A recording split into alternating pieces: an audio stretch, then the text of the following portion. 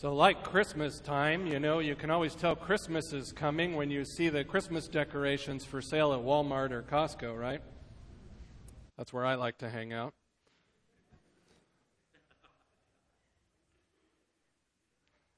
And you can also tell that summer is on the horizon when families start disappearing and start going on vacations. You know summer is upon you. It reminds me, we don't have any plans this summer really to go on any trips, but how many of you have ever taken a cruise before? So quite a few of you, and you still live to tell about it. See, we don't take cruises because cruise ships break in half and fall to the bottom of the ocean.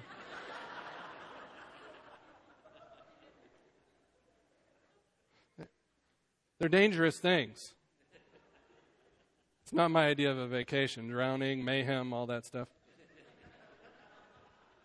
How many of you know where the word Odyssey comes from? How many of you know where the word Odyssey comes from? Not from Moana. It comes from the Greek legend of Odysseus. So would you like me to share a story with you this morning about a vacation that went terribly wrong? Odysseus in Greek mythology was also called Ulysses. And many of you don't know this story, but Ulysses had been warned not to pass by a certain island because there were sirens there. And you all know what a siren is. It's not that blaring noise instrument, but it's that bird-like female. It gives all new meaning to the word bird legs. But they had the head of a female, but the body of a bird. And they were on these islands in Greece, and apparently there was 3 or 4 or 5 of them. And Odysseus was told that if he passed by their island, that their song would lure him in. And it wasn't the song that destroyed them, but it was the luring of the song that caused them to stay too long, and their ship would be dashed against the rocks, and they would die, and there ended their vacation. So as legend has it, Jason and the Argonauts in Greek mythology passed by this island on their way back to Greece, and they took with them a demigod by the name of Orpheus. And Orpheus, his song, he was half god, half man, and so his song was able to drown out the sound of the sirens. And so he lived to tell the story. But Odysseus knew, I don't have an Orpheus with me, so I don't have anything to drown out their song. So what I'm going to do is I'm going to strap myself to the mast of the ship, and I'm going to plug the sailors' ears with beeswax. And so as we pass by this island, we won't hear the song. I'll hear the song, but we'll live to tell about it. Now, apparently, if you were able to pass by the island and listen to their song, that they would fall into the ocean and die. And so, as they passed by the island, Odysseus started to break down listening to their songs and said, "Pull over, guys, I got to hear it."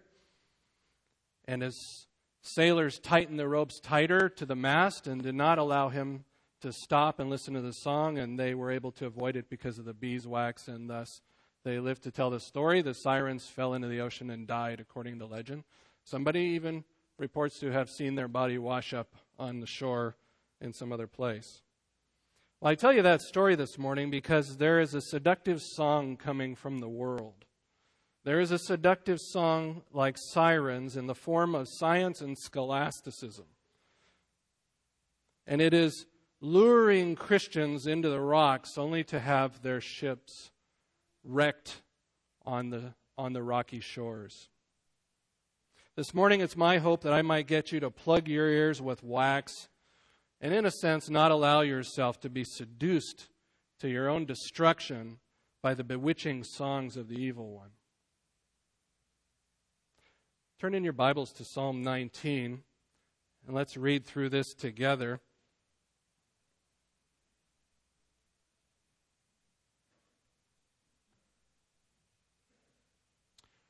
Psalm 19, for the choir director, a psalm of David. The heavens are telling of the glory of God, and their expanse is declaring the work of his hands. Day to day pours forth speech, and night to night reveals knowledge. There is no speech, nor are there words. Their voice is not heard. Their line has gone out through all the earth, and their utterances to the end of the world. In them he has placed a tent for the sun, which is as a bridegroom coming out of his chamber.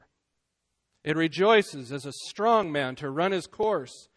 Its rising is from one end of the heavens, and its circuit to the other end of them, and there is nothing hidden from its heat. The law of the Lord is perfect, restoring the soul. The testimony of the Lord is sure, making wise the simple. The precepts of the Lord are right, rejoicing the heart. The commandment of the Lord is pure, enlightening the eyes. The fear of the Lord is clean, enduring forever. The judgments of the Lord are true, they are righteous altogether.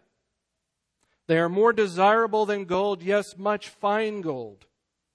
Sweeter also than honey and the drippings of the honeycomb. Moreover, by them your servant is warned. In keeping them there is great reward. Who can discern his errors? Acquit me of hidden faults. Also keep back your servant from presumptuous sins. Let them not rule over me, then I will be blameless, and I shall be acquitted of great transgression. Let the words of my mouth and the meditation of my heart be acceptable in your sight, O Lord, my rock and my redeemer. This morning, I know most of you know that this psalm is about God's general revelation in the heavens and God's special revelation in the Word of God. That's pretty much the standard way you would understand this psalm. But my hope is to look at this and to kind of contrast it with what is happening in the world today in the areas of science and scholasticism. What I'm going to do is look at this passage and show you two satanic strategies that really have been designed to shipwreck our faith, which we need to reject. We need to reject them this morning so that we will remain confident in God's revelation to us. And the first one is that science has assaulted our common sense regarding the work of God. There are two, as you see later next week, we will deal with scholasticism assailing our confidence regarding the Word of God. But this week we want to talk about the work of God. We'll be looking at verses 1 to 6. In those verses, as you look at the text here, David is explaining how the creation itself is there for a purpose. It is there to declare the praise of God. And science in our day, astronomy and the other sciences, and the wisdom of man have absolutely had a field day with us in the church in regard to what we are to believe about the creation. They have had a field day with us. We are so dumbfounded, we don't even know how to respond to them anymore. They have so set up straw man arguments and so confused us with scientific factoids that we don't even know how to respond to them anymore. Frankly, it's astounding to me what the scientific community and mankind believe despite the evidence to the contrary. It's astounding. Genesis 2:3, beloved, in your Bible, directly calls the creation of the skies and their host the work of God. They are the handiwork of God's fingertips. C.S. Lewis, in looking at this psalm, he said, it is the greatest poem in the Psalter and one of the greatest lyrics in the world. My hope is that as we look at it, you will feel the same way about it afterwards. As you look at verses 1 to 6, there are two unmistakable witnesses to God's glory in creation that David is going to describe for us.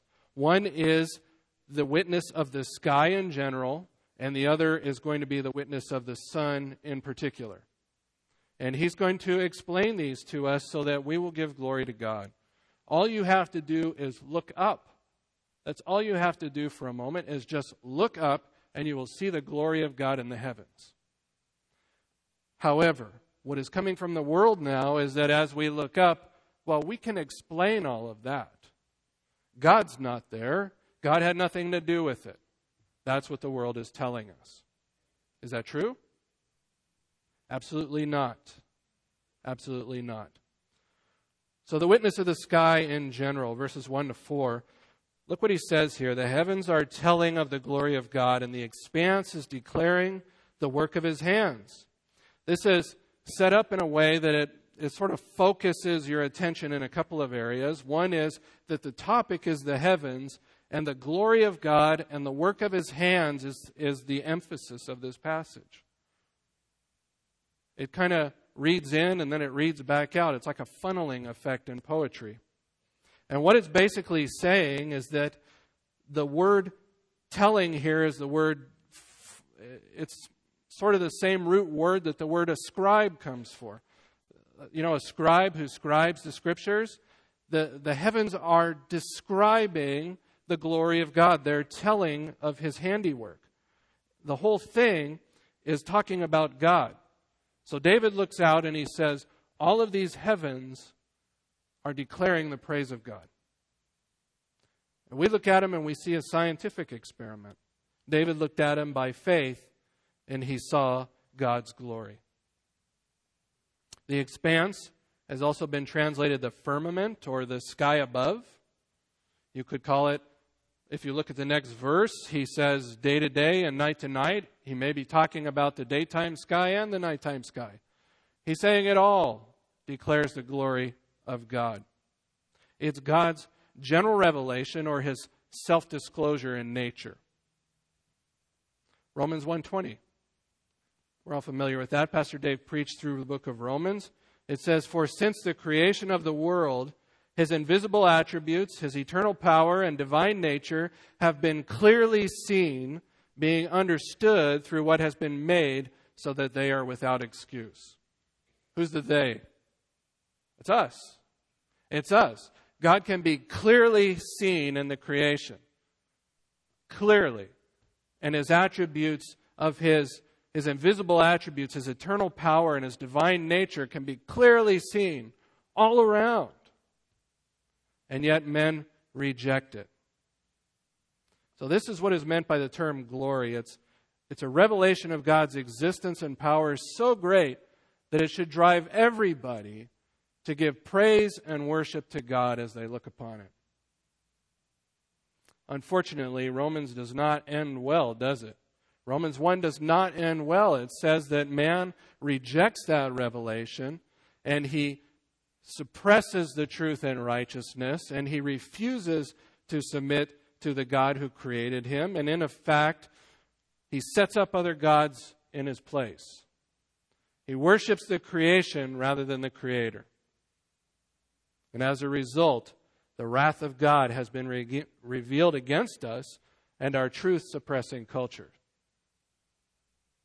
So, look at the text with me. I want to show you 3 reasons why the sky's witness is unmistakable. It's common sense. It should be common sense to look at the sky and see God. And the first is that it's continual. Do you see that there in verse 2? He says, day to day pours forth speech, and night to night reveals knowledge. These are 2 idiomatic expressions, and basically what they're saying is day after day. Day after day and night after night, all the time, continually, they are declaring God's praise. The imperfect verbs in there also communicate the ongoing nature of their activity as well. This idea of pours forth, it's the idea of belching. Belching forth, bubbling up like acid reflux or something. It's springing up. It's like an overflowing spring. It's like John back there when he eats lunch too late in the afternoon, right, John? It bubbles up constantly. Well, what knowledge? Well, it's a constant bubbling source of God's glory, of revelation about God. Just look at the stars. Look at the panorama of the stars. You can't help but see the glory of God. You know, we've set up the Hubble telescope up there, right? And we look at these magnificent pictures of the stars, and we don't really even know how to explain them.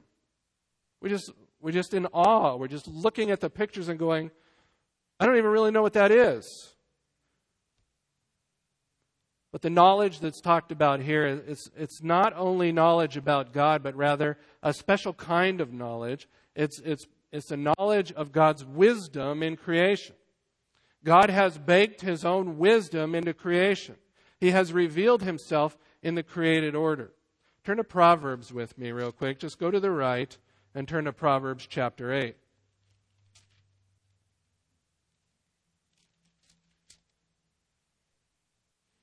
Proverbs chapter 8, and look at verse 22. And here wisdom is being personified in the proverb. And it says, the Lord possessed me at the beginning of His way, before His works of old. From everlasting I was established, from the beginning, from the earliest times of the earth. When there were no depths, I was brought forth. When there were no springs abounding with water, before the mountains were settled, before the hills I was brought forth. While He had not yet made the earth and the fields, nor the dust of the world, when He established the heavens, I was there.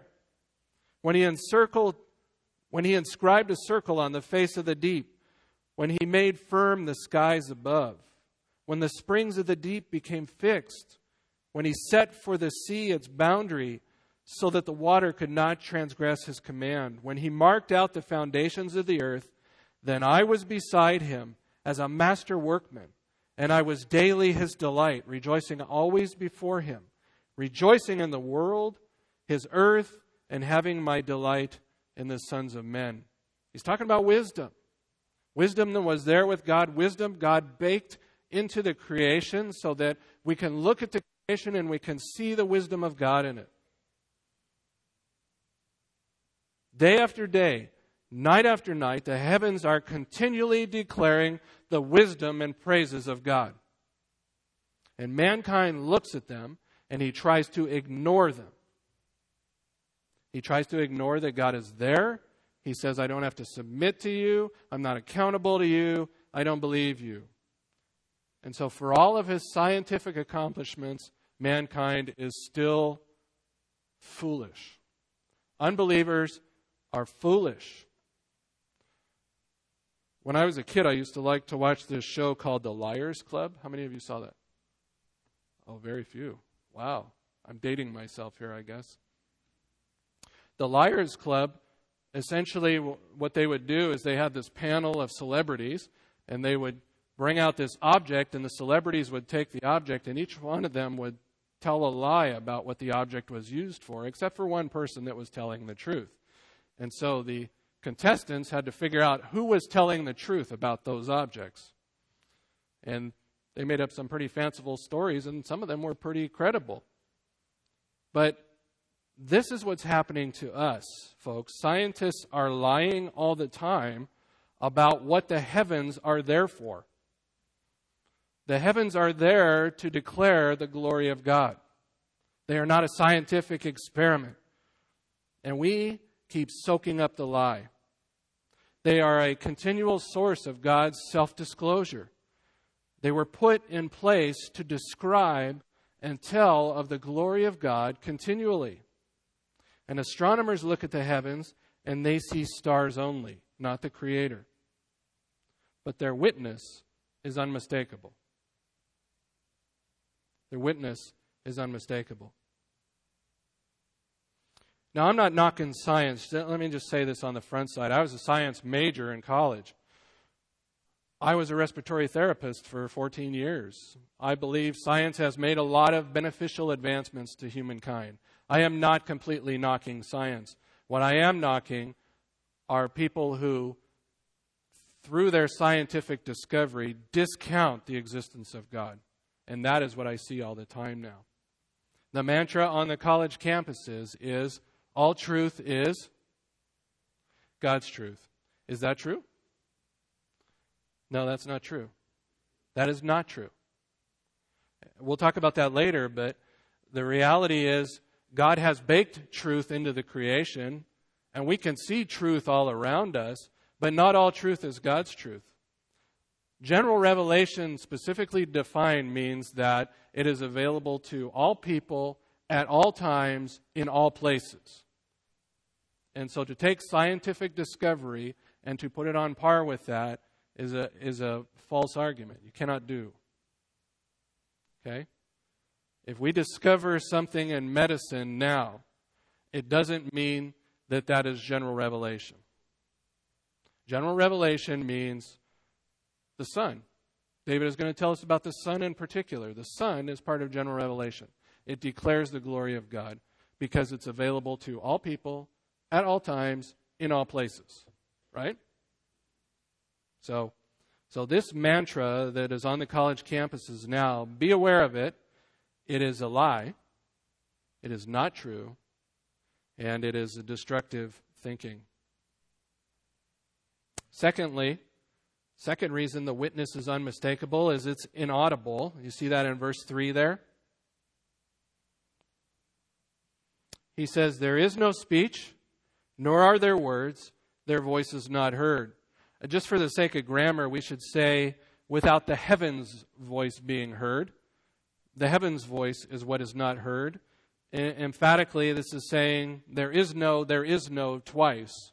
So if you were reading this psalm, this would really stick out to you. You would be saying to yourself, what's the point here? Well, the point is that in case you're thinking that the heavens are talking to you, they're not. For some of you, maybe, and you need medication. But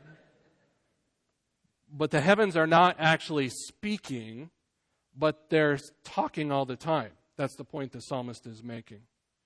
There's no voice, there's no sounds, there's no words, nothing to hear audibly, and yet they're screaming at us. They're screaming at us from the top of their lungs. No words spoken, yet everything to hear if one has ears of faith. One author said it this way, they have a language to be sure, but not one like the rest of the dialects on earth.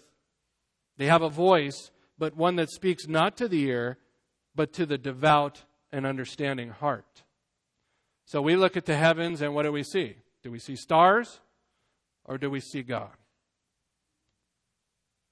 An old hymn writer by the name of Addison wrote this hymn, and I won't sing it for you, but I'll just read you this one chorus. It says, what though in solemn silence all move round this dark terrestrial ball, in reason's ear they all rejoice and utter forth a glorious voice. Forever singing as they shine, the hand that made us is divine. I think that's what we're talking about here. Now, Luther and Calvin, they took this verse and they said, well, I think what this is probably saying is that there is no language or speech where their voice is not heard. In other words, everywhere in the world where language is spoken, their voice is heard. That's the point. That's what they were trying to say. Everywhere speech is present, the witness of the sky is heard. Their witness is inaudible, yet it's understandable by everybody. It's as clear as a bell. Turn to the right just a little bit, Psalm 33.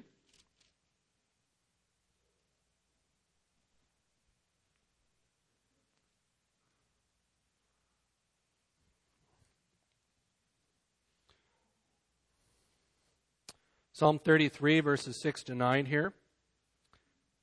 By the word of the Lord the heavens were made, and by the breath of his mouth all their host. He gathers the waters of the sea together as a heap. He lays up the deeps in storehouses. Let all the earth fear the Lord. Let all the inhabitants of the world stand in awe of him. For he spoke, and it was done. He commanded, and it stood fast. Turn over to Psalm 96. Just gather my thoughts here.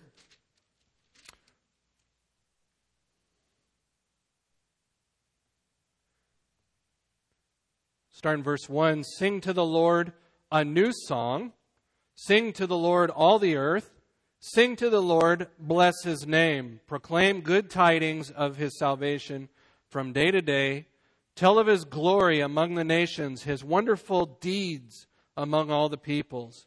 For great is the Lord and greatly to be praised. He is to be feared above all gods, for all the gods of the peoples are idols, but the Lord made the heavens. Stop right there. This verse is an explanation for what we call the ex nihilo creation. That is, God made things. He made the heavens and the earth out of nothing. Look back at it with me. For great is Yahweh, literally, and greatly to be praised, for he is to be feared above all the Elohims. For all the Elohims of the people are Elolims, which are nothings. They are nothings, but Yahweh made the heavens, and you would want to insert there, out of Elolims. God made the heavens out of nothings.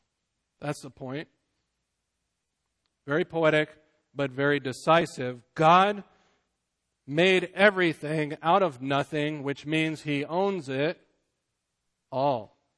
It all belongs to him. Job 38, I won't turn you there, but you remember this story. God giving Job his little sit down and shut up speech. And he says, where were you when I created all of this, right? Just list after list after list. I did all of this. You had nothing to do with it. Who do you think you're talking to? The heavens do not speak audibly, yet they describe with clarity the wonders and glory of their Creator. Third reason the sky's witness is unmistakable is that it's universal. Look at verse 4.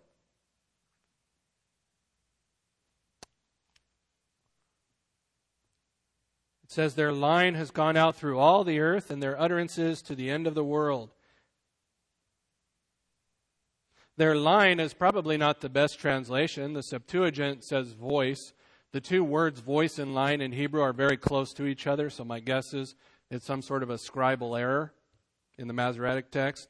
So the best reading here would probably be voice. Their voice has gone out through all the earth. I think it probably fits with the rest of the context better as well. Notice that their voice has gone out through all the earth, their utterances to the end of the world. They speak, and they speak everywhere. Everybody has an opportunity to hear them. This is general revelation, which means everybody is accountable to it. Everybody stands condemned for the knowledge of God that they have in creation. It doesn't save anybody, but it certainly lets them know God is there and they're accountable to him. The point here is that the scope of their speech is universal. It extends to every corner of the earth.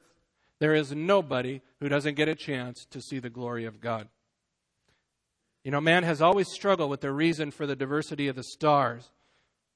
He looks up and he cannot understand why there is diversity. He doesn't know what sets a star ablaze. He has no idea where the planets come from. He has no idea what holds it all together or where it all began or who began it all. Yet Genesis 1 gives us the answer very clearly and very succinctly, doesn't it? In the beginning, God created the heavens and the earth. That means God existed before them, and that means he made them out of nothing. He spoke them into existence. Their vastness, their complexity, their beauty, and their sheer number all reveal the glory and wisdom of an all-powerful Creator. The truly staggering thought, what should amaze us, is that this Creator would lavish his grace and favor upon humanity. This thought ought to drive us to our knees, that the Creator would have anything to do with us. You know, in the grand scheme of things, we are microscopic dust particles on a floating dust particle in the universe, which is made up of millions of dust particles separated by millions of miles. And our own sun, do you know this? Our own sun is about 93 million miles away from Earth. Space is vast, and we are very, very small in comparison. My wife and I like to go to the beach every once in a while and just stand on the shore and look out. And this is just our planet, but we stand on the shore and we look out and we see the vastness of the ocean, and it makes us feel about that big. We are small. Here we are with all of our great learning, and yet we know nothing. Right? The telescopes, they look out into the far reaches of space, and yet we still know nothing, and we have no idea what makes it all work. Or rather, who makes it all work. But listen again to one of David's psalms. You don't have to turn there, Psalm 8. When I consider your heavens, the work of your fingers, the moon and the stars which you have ordained, what is man that you are mindful of him? And the Son of Man that you visit him? That's the perspective that we should have. That is the perspective that we should have. The second unmistakable witness to God's glory is the witness of the Son in particular. Look at verse 4. He says, in them, that is the heavens, he has placed a tent for the sun. In other words, this is where it goes down to sleep at night. The sun pops up in the morning and it goes to sleep at night. And David says, let's get a little more specific than just the heavens in general. Let's talk about the sun in particular. If I'm going to think of one example of the glory of God in the heavens, what's the clearest example I could possibly think of? Well, that big fiery ball in the sky is a good one. I'll pick that. And so that's what he does.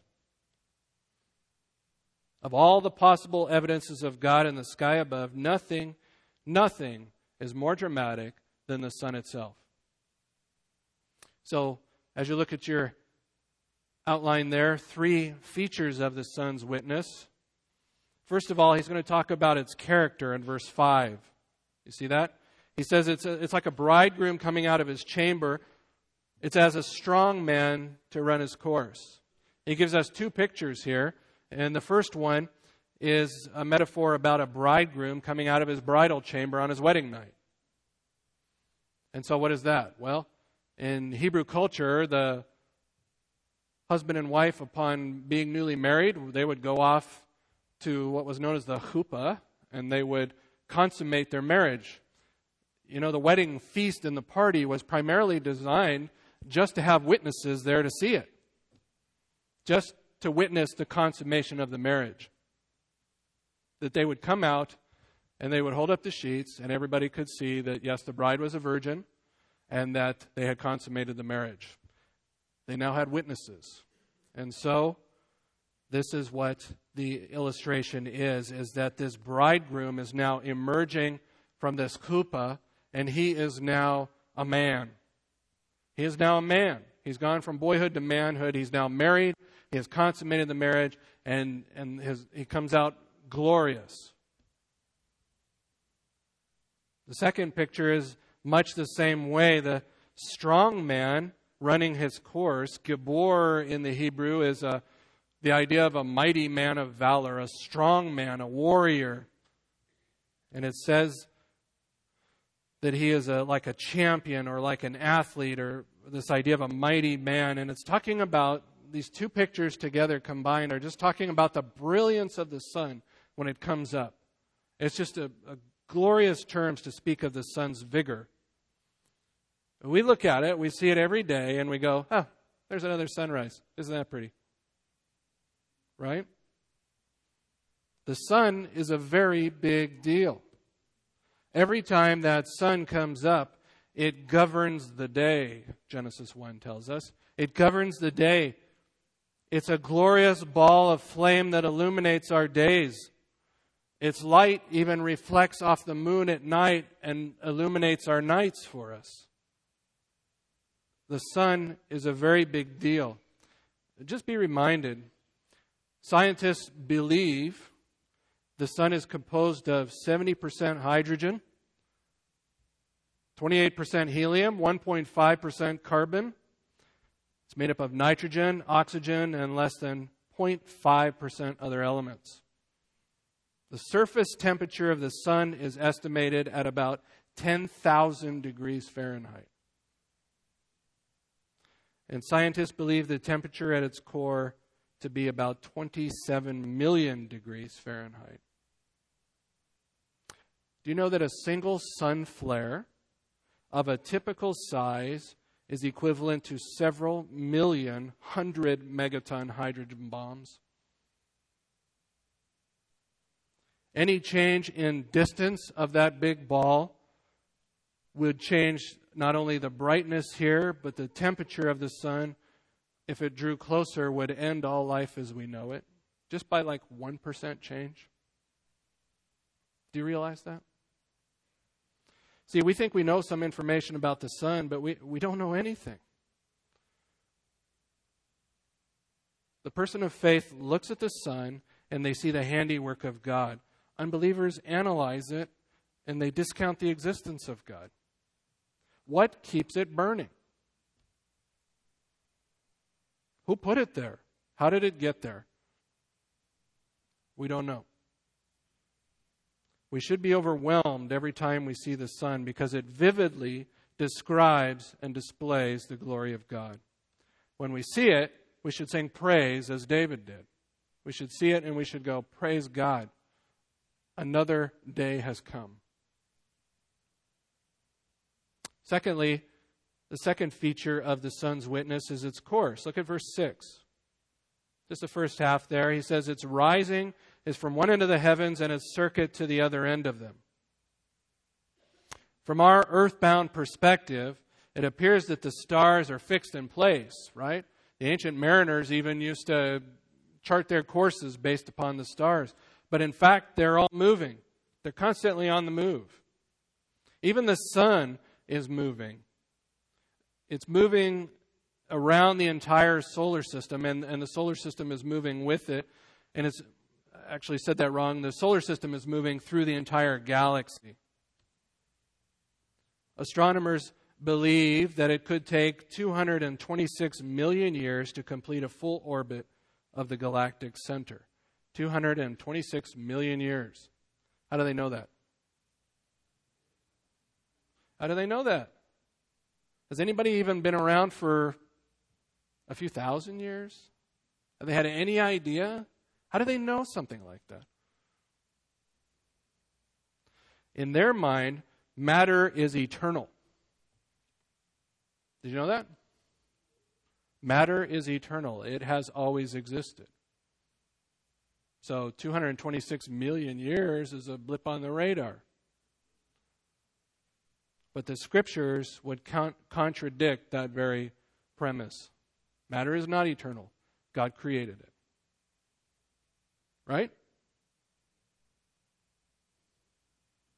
Now this could mean a couple of things. It means that the sun rises in the sky in the east and it sets in the west, east-west. The point is that it probably is talking about more the fixed certainty that it will rise again. That's the point, really. The sun will rise and it will go down. It's talking about the fixed certainty of it. We don't have to worry about whether or not the sun is going to come up, do we?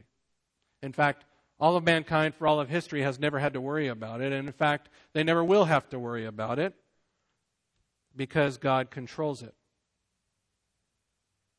The sun follows the path that God designed it to follow, and it does not deviate. It is fixed and it is constant because God is fixed and God is constant. Interestingly, God's promises to Israel and His faithfulness are bound to this fixed order of the heavens, are they not? Jeremiah 31. Flip to the right there and just take a look at this with me. Jeremiah 31.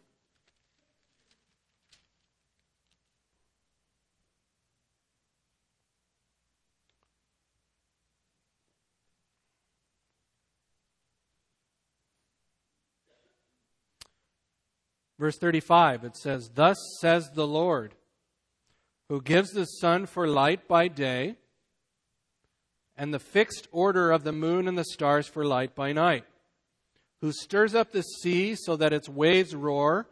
The Lord of hosts is His name. If this fixed order departs from before me, declares the Lord, then the offspring of Israel also will cease from being a nation before me forever. For thus says the Lord, if the heavens above can be measured and the foundations of the earth searched out below, then I will also cast off all the offspring of Israel for all that they have done, declares the Lord. God's promises to Israel are bound up with the very creation order itself. The order and the circuit of the sun and the moon and the stars. God says, if that ever ends, so will my faithfulness to Israel. Now, interestingly, on the other end of that is Israel's response to that. And pagan cultures, their response is to worship the sun and the moon and the stars. And so Ezekiel 8, we find that in verse 16, Ezekiel has this vision of what's going on in the temple back in Jerusalem. And there he sees that the people are prostrated, watching the sun come up in the morning and worshiping it. Israel had descended so far that they had even adopted the pagan practices of worshiping the sun instead of the one who created it.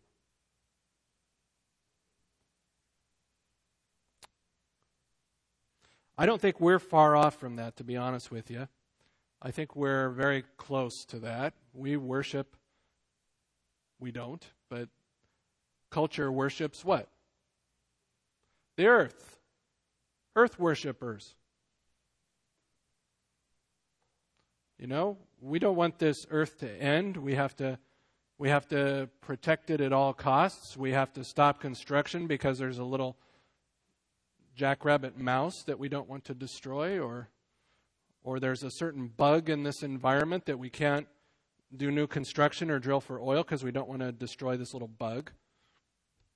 It's earth worship. It's earth worship.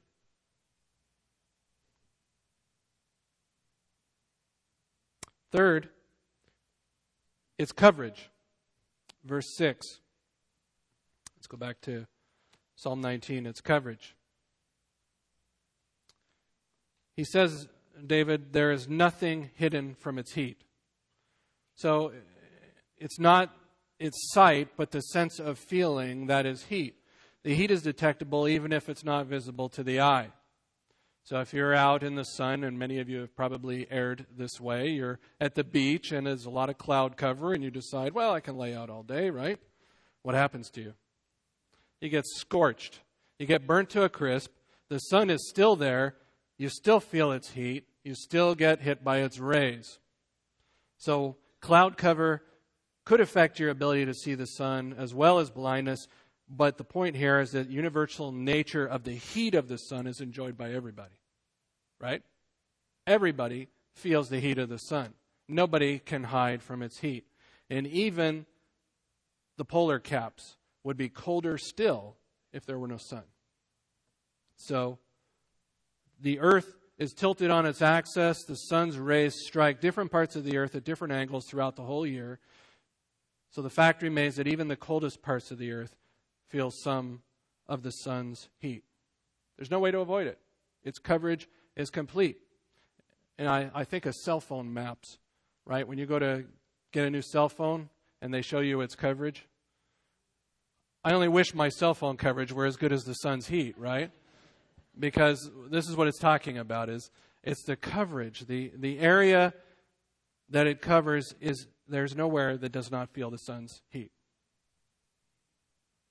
So how does this affect our thinking this morning?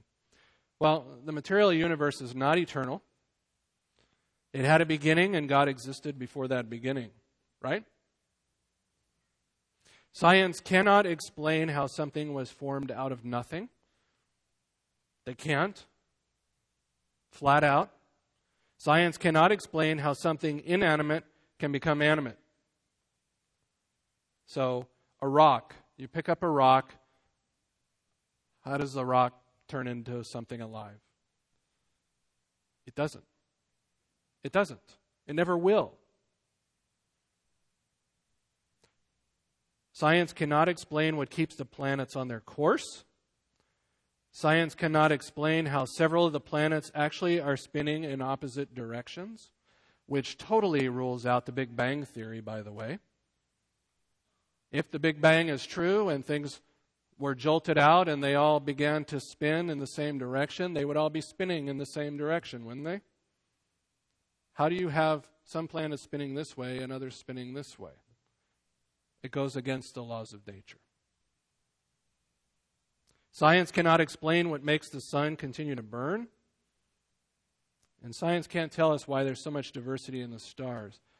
We just look at it and we just don't even know what to make of it.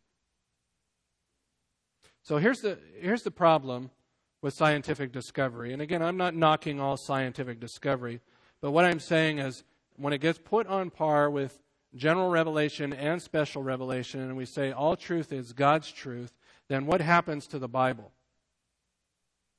It always gets subjected to whatever man's theories are. That's what the problem is.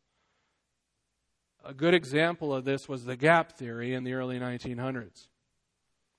We have to explain the age of the earth, so we're going to look at the white space between Genesis 1:1 and Genesis 2:2, and we're going to say that there was a big long gap in there somewhere, and so what happened was there was this previous race of people that God destroyed and wiped out, and so he actually recreated the earth in verse 2.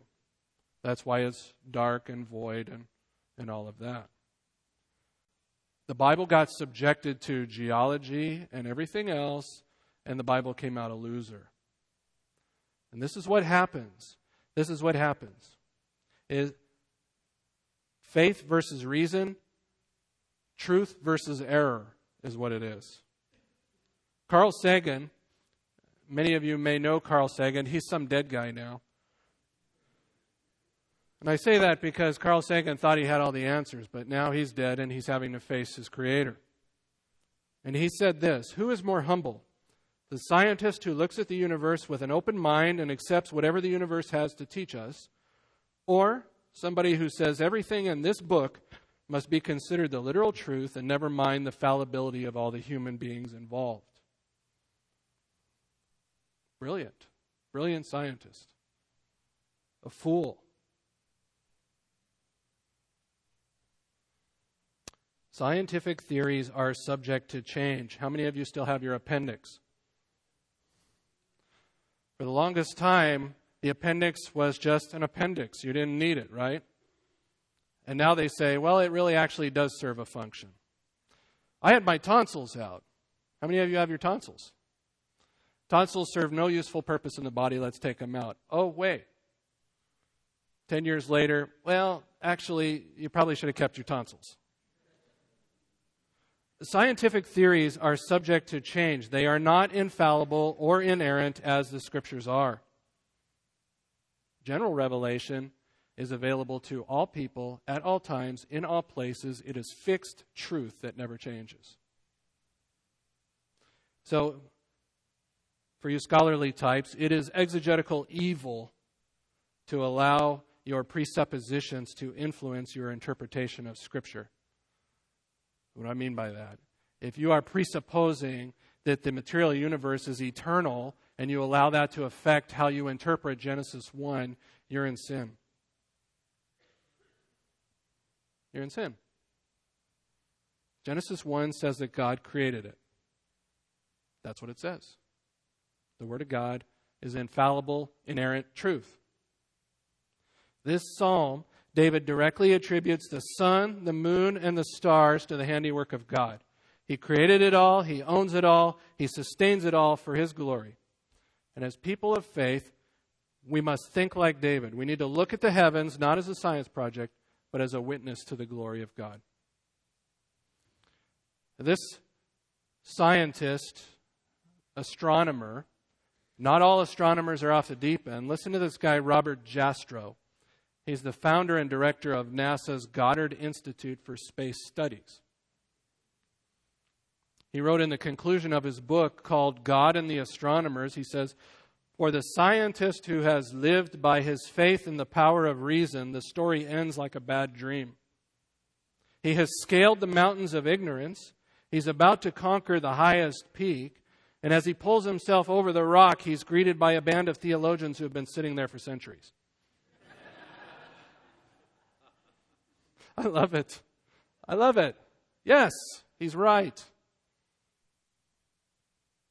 There's no doubt about it. Science has made some incredible discoveries. We landed somebody on the moon. But you know what? How many years later? We can't figure out how to get somebody back there. We don't know how we did it. And we have more computing power in the cell phone than we have ever had in all of history. You realize that? We can look into the womb and see a child in the womb before it's ever born. Stuff that only God used to be able to do. And we have that power at our fingertips. Yet what advantage are these gains if they lead us into the rocks only to have the belly of the ship of our faith gutted? What advantage are they if they cause us to lose confidence in God's revelation to us? What advantage if they cause your unbelieving soul to perish? We may not be as smart as all scientists, but we don't have to be. We just have to believe. We just have to believe. Scientists and science has assaulted our common sense regarding the work of God in creation. So the question for you this morning is, will you stand firm in the faith? Will you stand firm in the faith? Will you remain confident in God's revelation to us? Or will you believe the lie? Will you be lured in by the siren's song? Let's pray.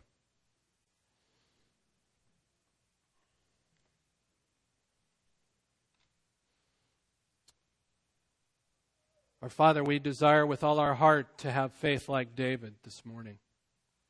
Father, as we read your word, we pray that you would instill in us a deep and abiding faith in your revelation to us, that your Spirit would cause us, Father, not to depart from that which we have been taught, that which your Spirit has taught us in your word about who you are and what you have done for mankind. Our Father, you are the glorious Creator, Creator of heaven and earth, worthy to be praised by all. And Father, we pray that we would praise you. We pray, our Father, that we would give you thanks as you so rightly deserve.